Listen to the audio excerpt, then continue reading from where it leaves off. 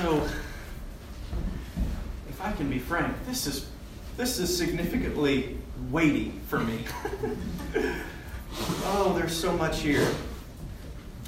Remember that at the center of the book of Revelation is this issue in which the followers of Jesus are made to feel very small because of their situation in life.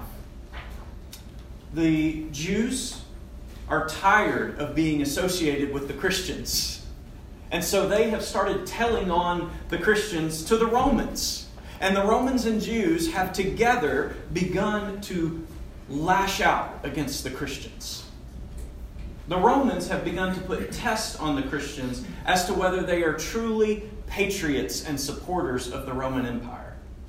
The test is this: if they will not make sacrifices to the Roman emperor, then they are not loyal to the empire. And so they will soon be killed because of this. The Jews have begun to throw them out of their synagogues and begun to say, "You're not with us." And so the followers of Jesus at this point in their lives, in this context of Rome, have begun to feel very small.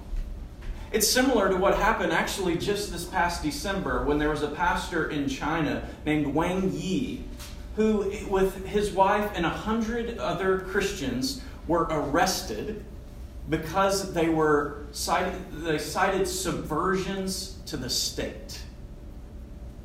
Christians in China right now would receive words like Jesus spoke to the church in Philadelphia. "You have little power, yet you have not denied my name." This is what's going on with the Christians in Revelation. But what is happening is Jesus is being unveiled behind the scenes as the King, the Lord over the earth. And it's not just Jesus who is being unveiled in the book of Revelation. The Christians are being unveiled. Because as they endure these tribulations in faithfulness to Jesus, they will receive the crown and a kingdom just as Jesus has through his crucifixion and his resurrection. This is at the center of the book. The Christians feel very small, just as Jesus felt weak when he was being crucified by the Romans and the Jews. Yet, behind the scenes, in their faithfulness to Christ, these Christians will find victory. They will be crowned as co-rulers over the earth with Christ. So, last week, we heard that John is in exile on the island of Patmos because of his loyalty to Jesus. And he received a first vision of Christ. And in the vision, Jesus was unveiled as a lover, a groom who is seeking a passionate bride. Now, this week, we're hearing 7 love letters from Jesus to his bride, the church. And if you weren't here, in that vision, there was a sword coming out of Jesus' mouth. That sword represents Jesus' word that he uses to purify his bride, the church, to clothe them in white. These letters are Jesus' sword. They contain the words that Jesus is going to use to prepare his bride for the wedding feast, the consummation of his work of new creation. And as we listen, we need to know that these were very real first century churches. Like the church today, they existed in a variety of conditions, contexts. But the fact that there were 7 of them, this number of wholeness and completeness, it tells us that these messages are also representative of the church at all times and in all places. So these churches are representative of us too.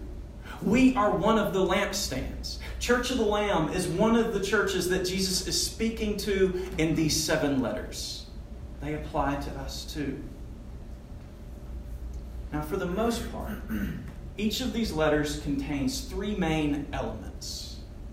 So this morning, we're going to draw from all of them by looking at 3 common traits. So to each church, Jesus offers 1, comfort, 2, warning, and 3, a call to conquer.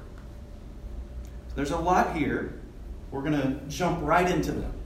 So with most of the churches, Jesus starts by comforting them. And notice I said most of them because with Laodicea, Jesus clearly thinks what they need more than anything else is a strong kick in the pants. And so that's what he gives them. This reminds me of discerning how to parent sometimes. Do they need comfort right now or just a kick in the pants? And sometimes it's just a kick in the pants. That's what Jesus gives to Laodicea. But usually, he comforts first. So with the church in Ephesus, he says, I know your works, your toil, and your patient endurance. With the church in Smyrna, I know your tribulation and your poverty. In Thyatira, I know your works, your love and faith and service and patient endurance. How is this alone to be comforting? That Christ knows. It's because Christ's knowing is the knowing of a lover. Knowing to us means having a piece of information, doesn't it? We're aware of something. But knowing to God means intimate acquaintance. It exists on the level of sexual relations. It is impossible for God to know us in a disinterested way. For God to know a person, to know their circumstances, is to feel the weight of them and to be one with them in some way. This is what the psalmist has realized in Psalm 139 when he exclaims, "O Lord, you have searched me and known me. You know when I sit down and when I rise up. Even before a word is on my tongue, behold, O Lord, you know it altogether. You hem me in behind and before and lay your hand upon me. Such knowing is too wonderful for me." God's knowing is the familiarity of a committed spouse who knows the words that's coming from their lover before they say them. So Christ speaks to us as a lover who has suffered on behalf of his bride, and his bride now suffers on his behalf. And he says to his struggling bride, I know. Which is to say, I love you, I'm not going anywhere, and this isn't over yet. This isn't how this ends.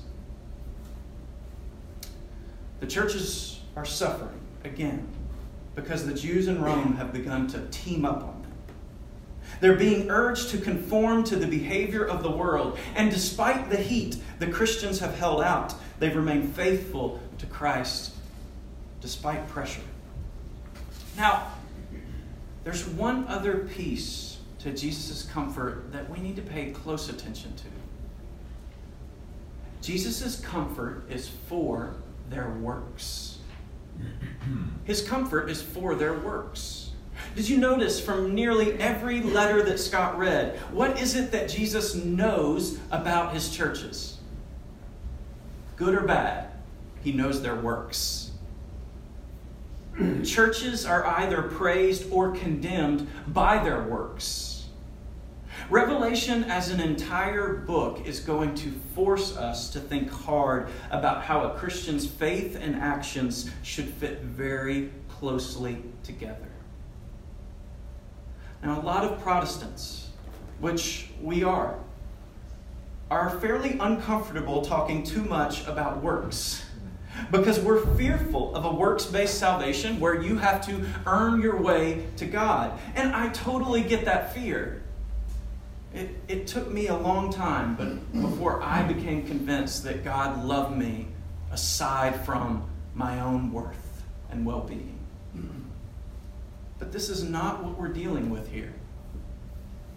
What we're talking about here is having an integrated faith, meaning the gap between our faith and our works should begin to close in to the point that our works flow naturally out of God's love and our own loyalty to Him. And we absolutely believe that people are saved and forgiven through faith in Jesus, but we also believe that a saving faith is the starting point for a new kind of life. You know, if a baby doesn't grow, and we know this analogy, if a baby doesn't grow, we become concerned. We take it to the doctor, we do all the triage, we run the test, we take every measure to correct the problem. This is an urgent issue. What is wrong with this child? If If a Christian doesn't grow, we make excuses or we justify, well, that's just Bob. Or worse, it's just me. It's just who I am. Or more often, we don't say anything at all.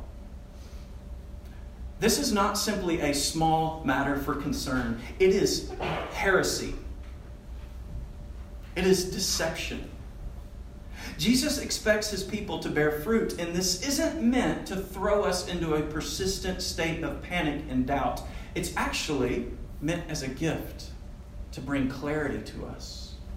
Listen to the words of George MacDonald, a pastor and fantasy writer. Instead of asking yourself whether you believe or not, ask yourself whether you have this day done one thing because Christ said, do it, or once abstained because he said, do not do it. It is simply absurd to say you believe or even want to believe in him if you do not anything he tells you. If you can think of nothing he ever said as having an atom of influence on your doing or not doing, you have too good ground to consider yourself no disciple of his. But you can begin at once to be a disciple of the living one by obeying him in the first thing you can think of in which you are not obeying him. You see, God's insistence on our good works shouldn't lead us into a constant panic. It should lead us to the grace in repentance. And that's where we're going. So first, Jesus comforts his church because their works prove their worth. They are truly his people, his bride, and he knows them and he loves them. But after comforting them, Jesus warns them. This is the second part of the letters. Now, I think a good way to understand Jesus' warning to the churches is to recall that when John introduces Jesus in his gospel, he introduces him as one who is full of grace and truth. Do you remember this? This is chapter 1, I believe verse 14 in the Gospel of John. He says that Jesus came and he was full of grace and truth. Jesus was this perfect embodiment of what we often see as contrasting traits: grace and truth. He was the unique and elusive combination of kindness and firmness. You would find him to be gentle yet unyielding. Several of these churches have given themselves to only one of these traits. And they've distorted the picture of Jesus that they're supposed to be providing for the world. They failed to fully embody him. So for instance, despite all the good that can be said about the church in Ephesus, particularly their commitment to truth, their love has still grown cold. As a friend said this week, they've lost that loving feeling. They know how to preach the word, we might say in our own vernacular. But they've forgotten that the arms of Christ are stretched out toward the world. Jesus tells them they must repent and return to the works they did at first. This means works that are full of love and compassion toward the needy and the hurting. And if they do not repent, he will remove their lampstand. And who knows everything that this could mean, but surely one thing it could mean is that the church that grows cold in its love, that doesn't go out in God's spirit of mercy and grace, doing good works, that church will flounder and it will die. But if Ephesus is good at truth and needs grace, Pergamum and Thyatira are good at grace, but they need truth. Both these churches have tolerated false teaching, and it's led to false worship and sexual immorality. This has put them at risk of God's judgment, and Jesus forcefully calls on them to repent and deal with the people who are compromising the church. You know, you've probably heard people make statements like this. The church is about grace. It should be about grace. The church is for sinners. And I definitely want to agree with people when they say this. But there are times when I hear this that I feel like people are trying to cut off some of Jesus' limbs. That they're trying to forget about certain things that Jesus said. It's as if we can silence parts of him and keep others. So we like to think that good works are all about building up, all positive things. But Jesus' warnings here to these churches center around an unwillingness to do the negative side of good works, which is to point out that which is evil. Jesus is telling us that our works cannot be genuinely good unless they also exhibit hostility to what is evil. That intolerance, in some cases, is a virtue. And this goes very against the grain of our world. Just yesterday, I received a letter from our bishop and our archbishop related to the decision in New York to legalize full-term abortions. And in both letters, our bishops are saying that it is right and good that Christians would exhibit an intolerance towards celebrations of further legalizing murder. There should be hostility toward this. Such moments call for truth and grace, not only grace. But we also need to keep in mind that our attitude toward the sanctity of life begins with our attitude toward sex. These are related. These passages go to show that every generation of the church has dealt with attempts at justifying and compromising on sexual immorality. This will always be a challenge for the church. But if we're willing to receive it, God has consistently been clear. Sexual immorality is a big deal to God, not because of arbitrary rules, but because there is always a spiritual dimension to sex.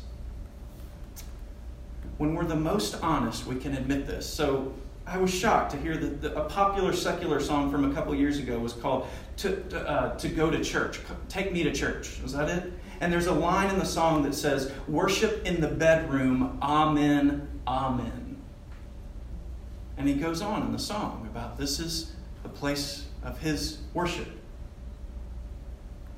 The vision for sexuality in the Bible intends to tell a story that's set in the creation of the world, of a faithful one man plus one woman marriage that matches and reflects the oneness of heaven and earth.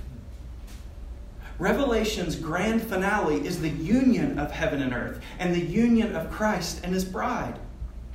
So sexual fidelity turns out to be not only about sex, but about worship.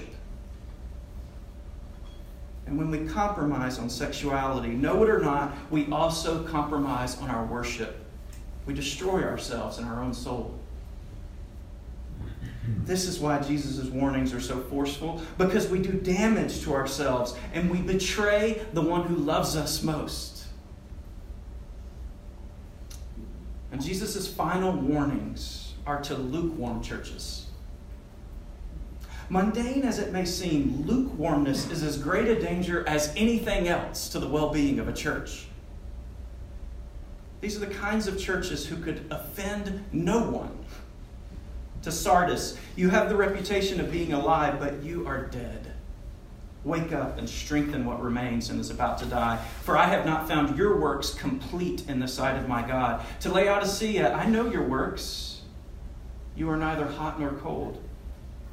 Would that you were either hot or cold or hot. Because you are lukewarm and neither hot nor cold, I will spit you out of my mouth. There's still a short time for these churches to repent, but the time won't last long. And unless they repent, they'll be exposed as the frauds they are.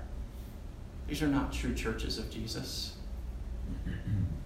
Jesus' warnings are against churches that lack love, churches that lack truth, and churches that lack passion. There's something here for all of us, isn't there? I want to be really transparent for a minute. Not as if I'm not transparent in the other parts of the sermon, but very transparent. I think Church of the Lamb is vulnerable. I think it's very vulnerable. We have some personalities who are very good at truth. This is a gift. People who are resolute in their commitment to righteousness. We have others who are very good at grace, who are very good at compassion. It's wonderful. But in their extremes, both of these have shadow sides. We become vulnerable to lacking love or lacking truth. And we need each other. It's good that we're together. But if we don't listen to each other, we become very vulnerable. We need to know ourselves, and we need to listen to those who are better at one or the other than we are. And we need to help each other so that we can fully embrace and fully embody Jesus' grace and his truth. Now, the start to this is that some of us need to repent. This is what Jesus is calling his churches to do. If you are lacking in love and warmth, if you desire for us to turn in rather than to turn out in love, you need to repent. You need to ask Christ to warm your heart and make it soft so that you can reach out in love. You need to return to works of love and compassion. But others of you have given yourself too much grace. You've given yourself and others too much grace. You've justified sin, and you need to repent. If Church of the Lamb is not full of grace and truth, if it is willing to die on just one of these instead of embodying both, Jesus will have harsh words for us. And so we must be careful here. Jesus longs for a passionate bride, for one who returns his love by embodying his grace and his truth. And so he warns us and invites us to return to him. He stands at our door longing to come in. And if we will repent, he's there. He will come in and he'll be with us. But transcending even his comfort and his warnings is a final call on each church to conquer. With each church, Jesus closes by urging them to endure their trials with patience and faithfulness. And if they do this, they will conquer and they will receive his rewards. So to those at Ephesus, he says, "To the one who conquers, I will grant to eat at the tree of life, which is in the paradise of God." What is Jesus promising them? He's promising them a return to Eden. That on the day he makes all things new, they will be in the paradise again and they will walk with him as Adam and Eve walked with God. To Smyrna, "Be faithful unto death, and I will give you the crown of life." Thyatira, "The one who conquers and who keeps my works until the end, to him I will give authority over the nations." Remember, Revelation is about people who feel very small being unveiled as true conquerors, as people who will be enthroned with Christ even through their sufferings. To Laodicea, "To the one who conquers, I will grant him to sit with me on my throne, as I also conquered and sat down with my Father on his throne." The messages to these churches is that when you are faithful to Christ, despite the difficulty that might come, you are still undefeatable. Followers of Jesus are always victors, even in the pain of it. We are titling this series in Revelation, "The Unveiling of Christ and His Saints." Now, I don't usually think titles are that important, but this time I do. Because this book is about the unveiling of Christ. But as much as it is about the unveiling of Christ, it is also about the unveiling of his people, of us whom he has redeemed and whom he will lift up. God is working in the midst of the evil of our world to move us toward a new beginning. And it started with Jesus' life, his sacrificial death, and his resurrection victory. It will conclude with his return and his renewal of the world. And when he renews the world, Revelation shows us that his followers, even in our struggles and in our sense of smallness, we are on the path toward victory. That endurance with Christ is the way in which his followers are going to be enthroned with him. So Jesus is the lover at our door. He's asking to come in. He wants to sit down and dine with you and me. And in a few minutes at communion, this is what we get the chance to do. To enjoy the victory feast. The feast of the Lamb of the wedding. But before you come, I want to urge you. If there is sin that is keeping you from Jesus, will you repent? Will you? Will you let him come in and forgive you? Will you turn to this one who loves you? It's in the name of the Father, and the Son, and the Holy Spirit. Amen.